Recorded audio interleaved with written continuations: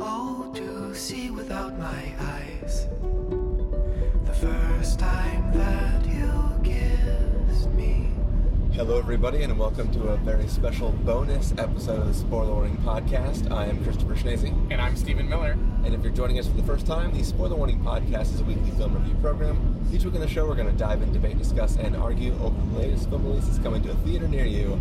This week, we are going to be changing lanes, and we're going to be talking to you about a film that may still be in limited release by the time you hear this, but you might be able to catch it in a theater near you. That is the film Call Me By Your Name.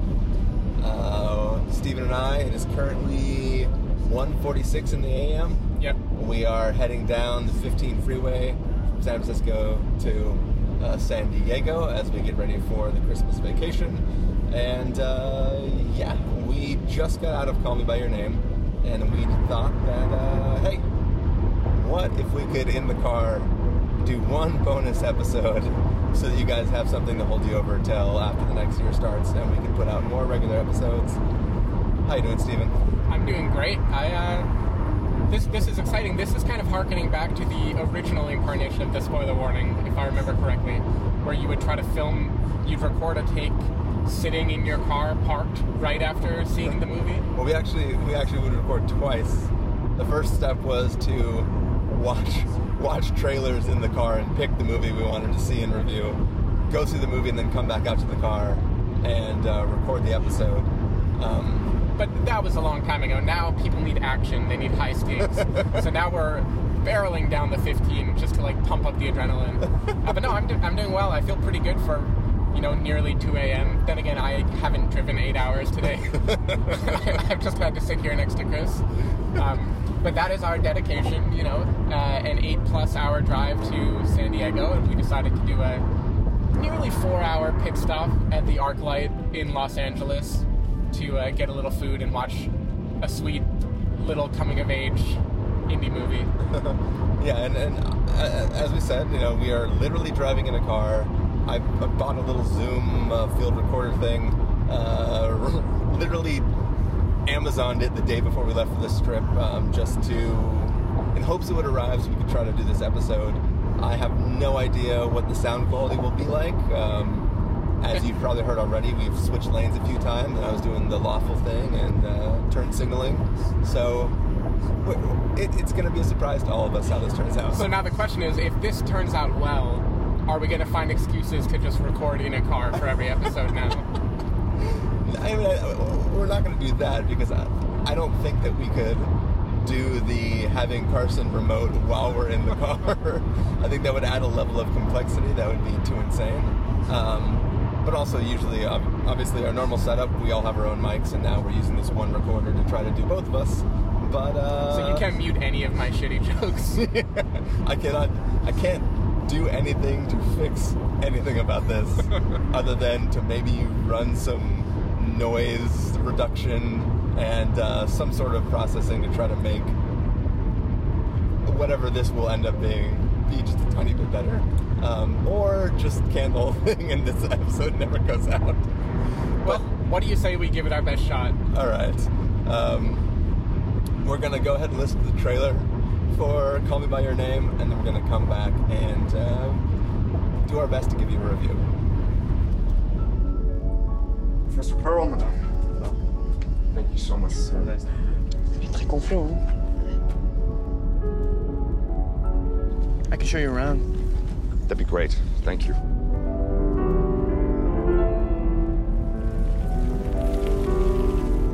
So what do you do around here? Read books, transcribe music, swim at the river, go out at night. Sounds fun. All right, later. Veramente è meglio di quello dell'anno scorso. Just watch. This is how we'll say goodbye to us when the time comes. Later.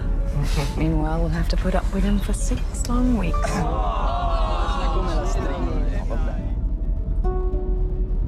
Muscles are firm. Not a straight body in these statues. They're all curved. Sometimes impossibly curved. And so nonchalant, hence their ageless ambiguity, as if they're daring you to desire them. Oh, to see without my eyes, the first time that you give Is there anything you don't know? Boundless by the time I cry. You only knew how little I know about the things that matter. Build your walls around. What things that matter? White noise, what an awful sound. You know what things. Rumbling by road. You saying what I think you're saying? Feel my feet above the ground. Shouldn't have said anything. Just pretend you never did.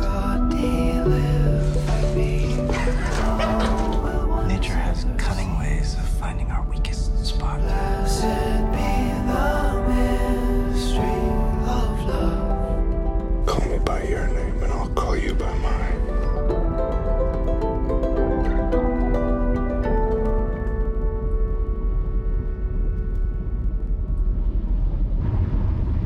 Okay, so that was the trailer for Call Me By Your Name.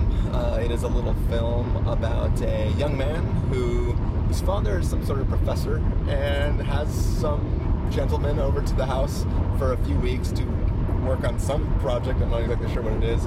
But in that time, there begins to be a sort of attraction to this guy who's come to stay with the family, and we're sort of watching this relationship unfold between these two characters. So, Stephen Miller, why don't you start us off and let us know, or let the listeners know what you thought of this film. So going into this movie, I predicted that this would be the Carol of this year. What I mean by that is Carol was a movie that I loved, but it was very much a texture movie. It was about the look and feel and this kind of fantastical romance where the romance isn't the point so much as like what the fact of the romance means to the younger character involved. And this completely lived up to that expectation for me. I thought this was a lovely little movie. It wasn't as breathtaking as Carol. Like it didn't pull me as consistently. I think Carol was just an emotional movie from the beginning to end, whereas this film is happy to let like the first half or so just kind of slowly build up and show you who the characters are. And it isn't really till the third act that you start getting the big gut-punching scenes. So it's a small movie. I don't think this is the kind of movie that can bear the weight of the critical hype or Rotten Tomatoes score. Yeah. I felt similarly about Lady Bird, by the way. These are just movies that they're very small coming-of-age flicks.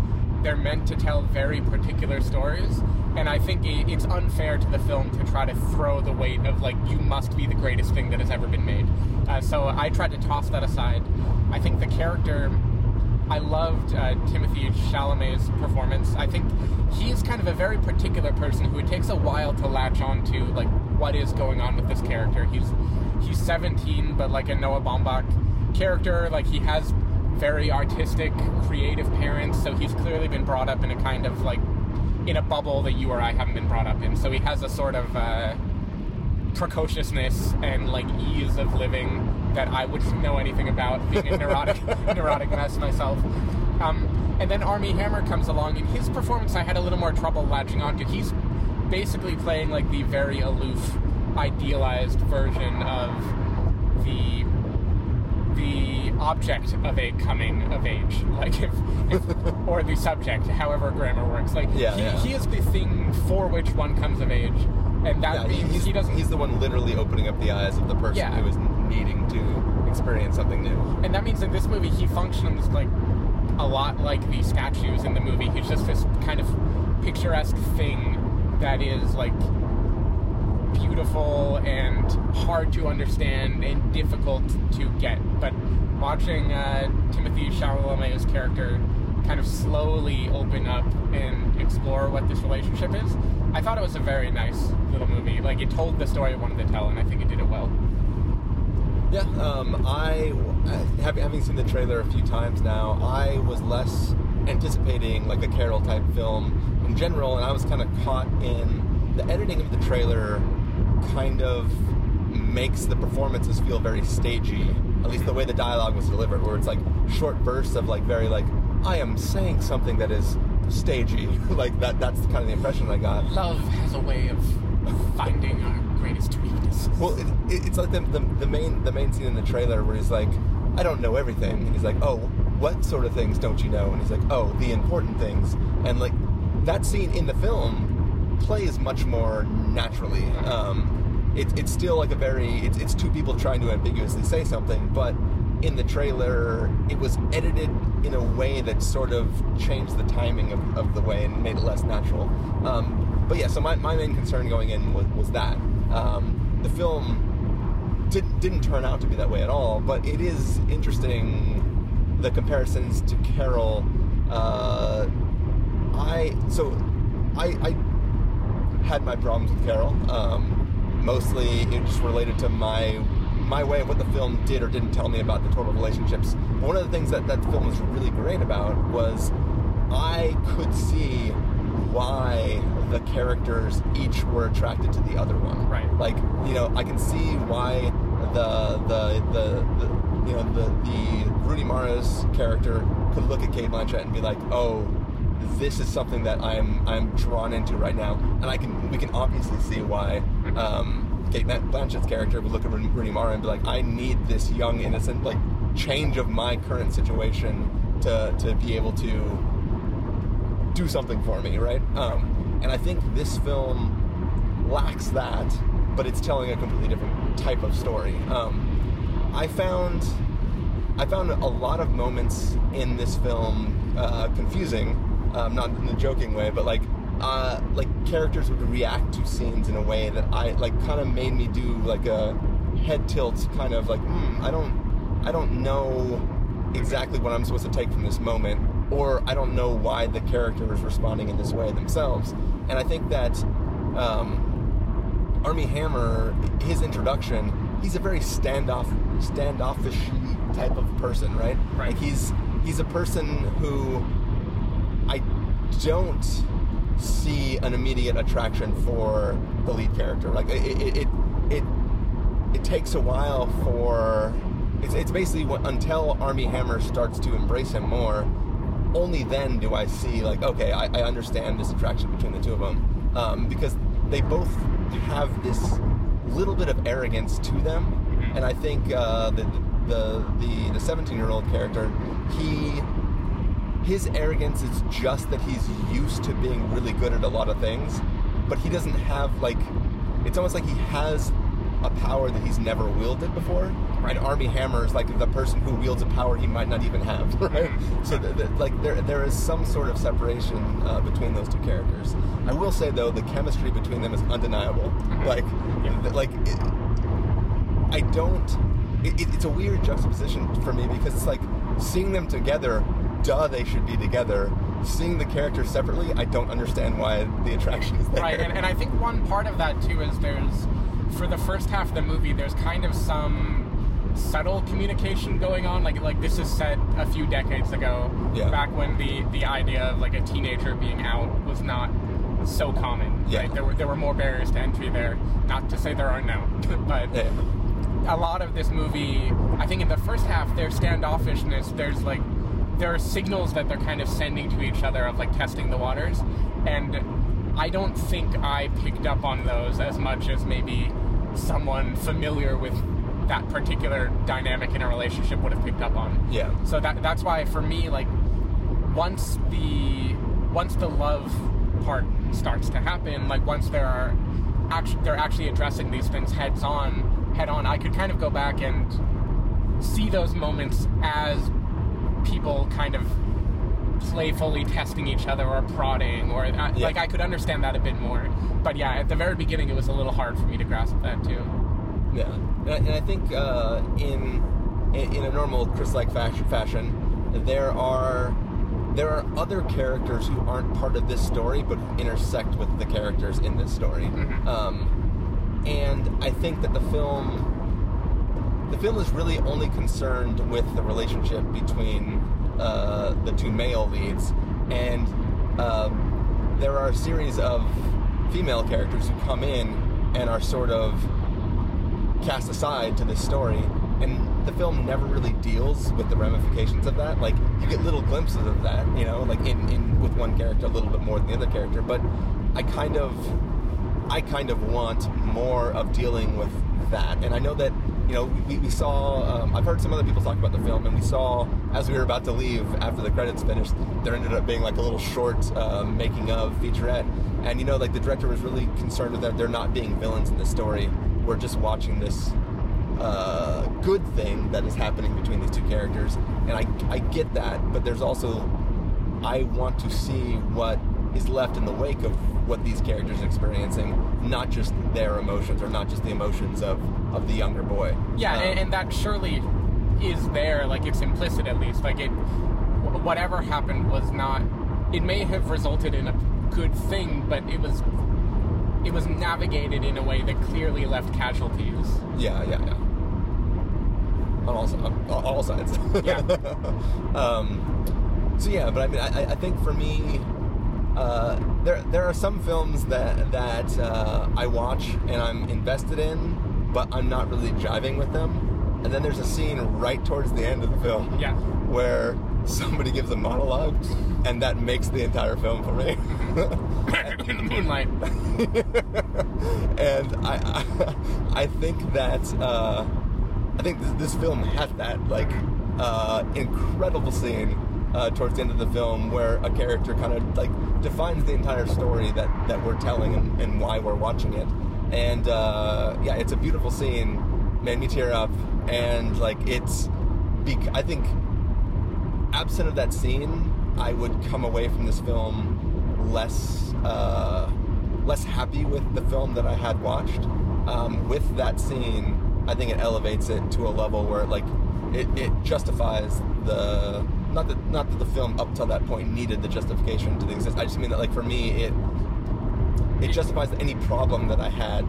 Yeah, it puts a good narrative bow on it. It kind of tells you this is the aspect of this story that we want you to latch onto. And it's interesting because without that monologue, I might have walked away with some very different feelings about it. Like, for instance, I kind of think the Timothée Chalamet's character, like, the film in the trailer kind of seems like it's going to be a thing where Armie Hammer's Oliver seduces him, or he becomes like the object of attraction that just jars someone into a place that they didn't know they had. And I felt like Timothée Chalamet's character almost functions more as a semi-Lolita type figure, where he is someone who is initiating a lot of what is happening in this, and Armie Hammer doesn't always know exactly how he ought to react to it. Yeah. And there's some kind of interesting, like, standoffishness of someone who's testing the waters for the first time and trying out their relationship on someone else, with a kind of combination of approaching them positively and pushing them away. And I think that kind of interplay, I would have been no more surprised if at the end of the film there was something negative and, like, he learns about himself, but that particular relationship wasn't considered positive. Like, I think there are lots of different routes that in hindsight someone could feel about that event. Yeah. And I was pleasantly surprised to see that this film managed to keep it as a tender, positive moment. Like, a provocative one. Like, there are obvious questions about the age difference and the status of these two people, but I think it made it more hopeful than I was expecting, which is funny for a film that ends with a very long shot of a person crying. Yeah, and I will say too, like, the one thing that earlier this year we saw Good Times, and as I said then, best credit sequence ever. Yeah. And I think this is a damn close second. Yes. I think this is a brilliant closing shot.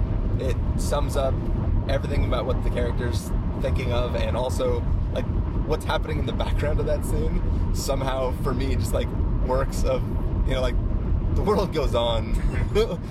People are privy to information about what happened and is going to happen in the future, and there's something really, really, really interesting about just watching that shot. And also, like, bravo for fucking, I don't know how long the credits are, but the range of emotion shown in that scene, to me, that justifies all the attention that Timothée Chalamet has been getting. Yeah, for sure. Like, that was incredible acting. Did you ever see Listen Up, Philip?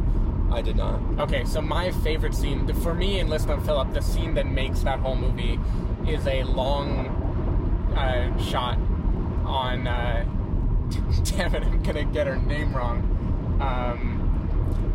Elizabeth Moss.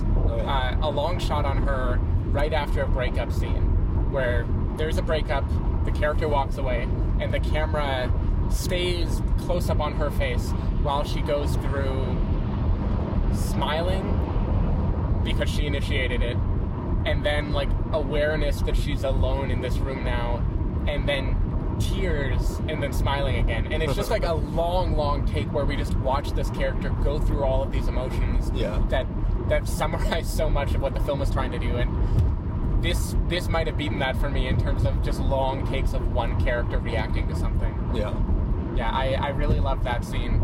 I really did like this wasn't, I wouldn't say this was a cinematic feeling as a movie like Carol. Like, Carol had something where just every frame felt like candy almost. Like, it was just, like, very lush and rich. Yeah. And I think this didn't quite do that, but it did have a really nice color palette and kind of nature scenes that makes you, kind of like Before Midnight, which is set in a similar locale, like, it kind of just makes me want to go visit Italy or Greece. Yeah, I don't know. I felt mixed. The movie definitely in the third act, I think, justifies a lot. And it really makes you want to root for it leaving the theater. I almost feel like I would need to rewatch it to see how much of that first hour is like really building something versus being a series of disconnected scenes. Yeah. Well, I think that's one of the problems I had early on is there is a lot of awkwardness between the characters, and it's partially authentic because these characters are... The family is a bit standoffish and direct in a very odd way. Yeah, but also the Timothée Chalamet isn't experienced with the things he's trying to do, and so he does them in very clunky and awkward ways, and he's acting a little bit clunky. But it's because he's not familiar with what he's trying to do. Like, he's theoretically trying to seduce and come onto an older man, but he's never come onto any man before. He's sort of just experiencing these feelings and this reaction at the same time. But, like, Armie Hammer himself doesn't... He, like, in another type of film where, like, a guy in a high school is, like, trying to hit on a girl, the girl might be like, oh, how cute, this guy's being all awkward towards me, and, like, she might dig that vibe and sort of play along with it or tease him for being so awkward. Yeah. Armie Hammer just is even more awkward back to him in ways that, like, there are literal scenes where he does something and I go, like, I don't know. Like, I think he's trying to tease him, but maybe he's not trying to tease him. He's trying to punish him, but then he has a smile on his face, and it's not like a I got him in a mean way type of smile. It's like a genuine, like, oh, kind of smile, and it's like, there are moments that I just don't understand what the character is thinking. And from what I understand, what little I've heard about the book, is that a lot of the book is internal monologue of the character. I was wondering, and I assumed the book focuses on Timothée Chalamet's character, whose name I keep forgetting.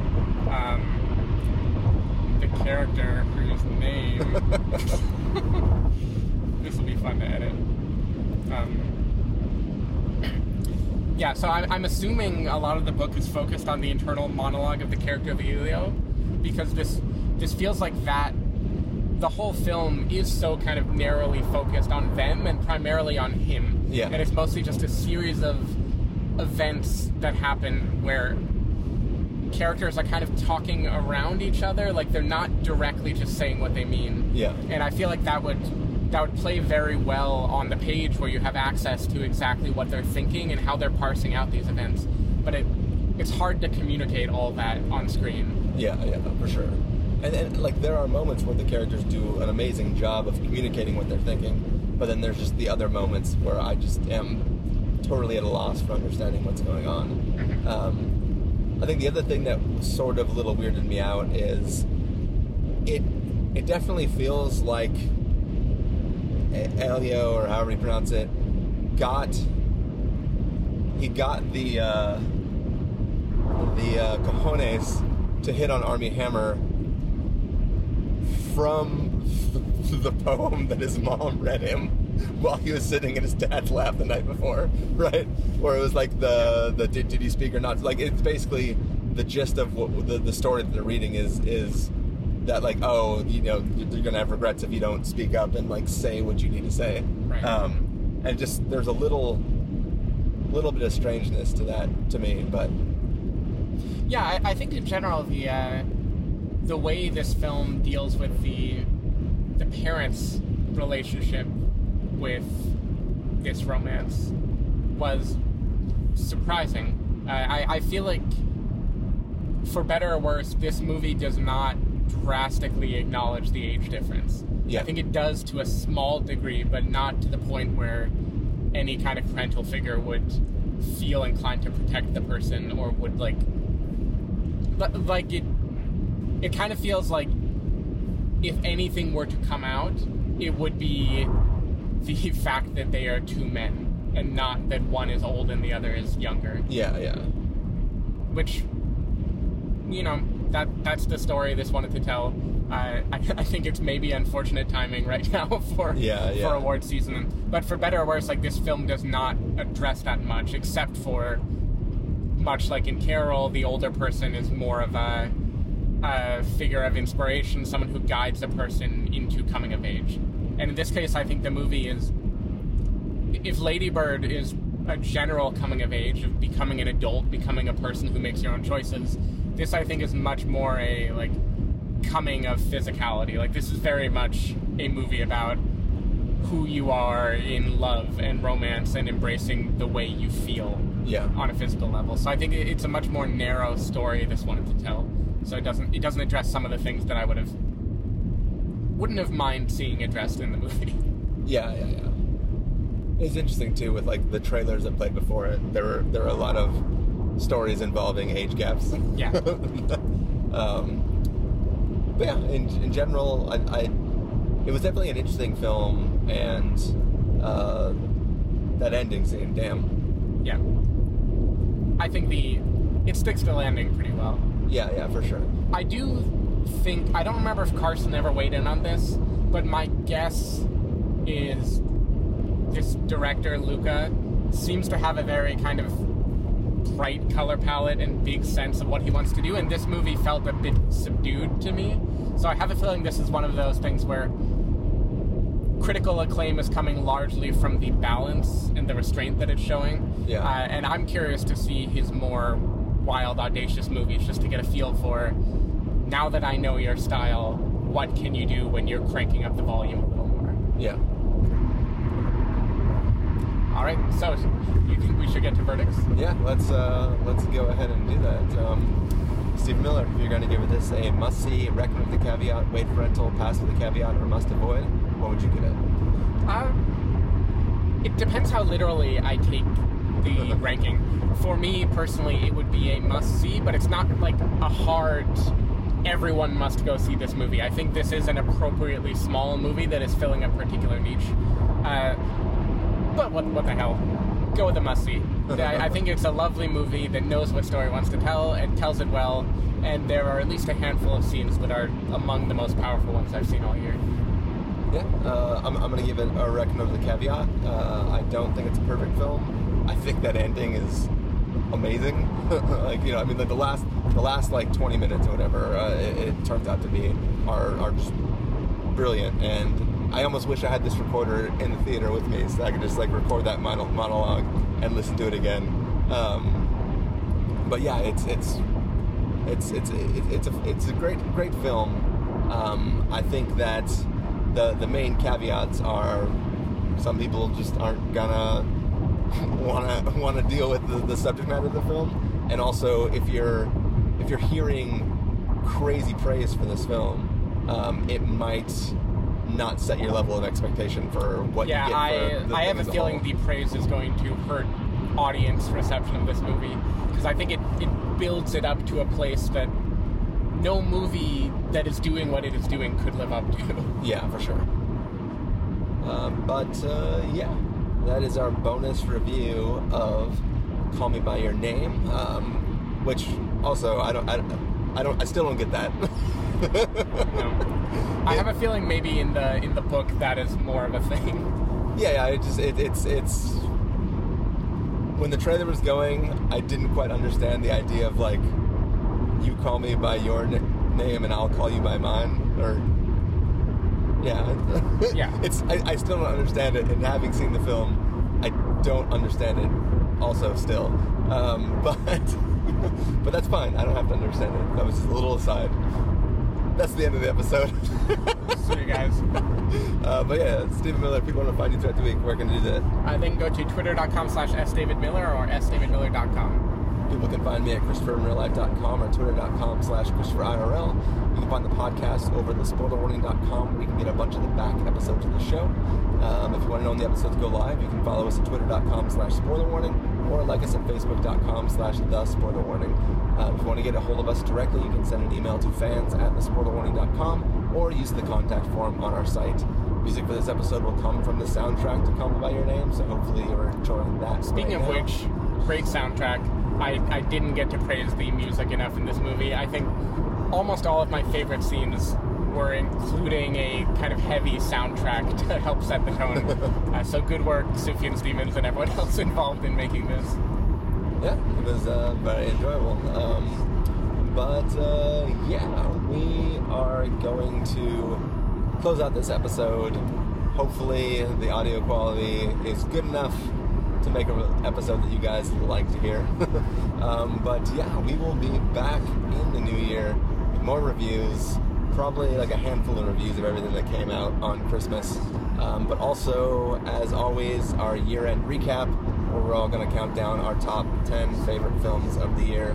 So look forward to that, and Merry Christmas and Happy New Year, everyone. Mazel tov. All right.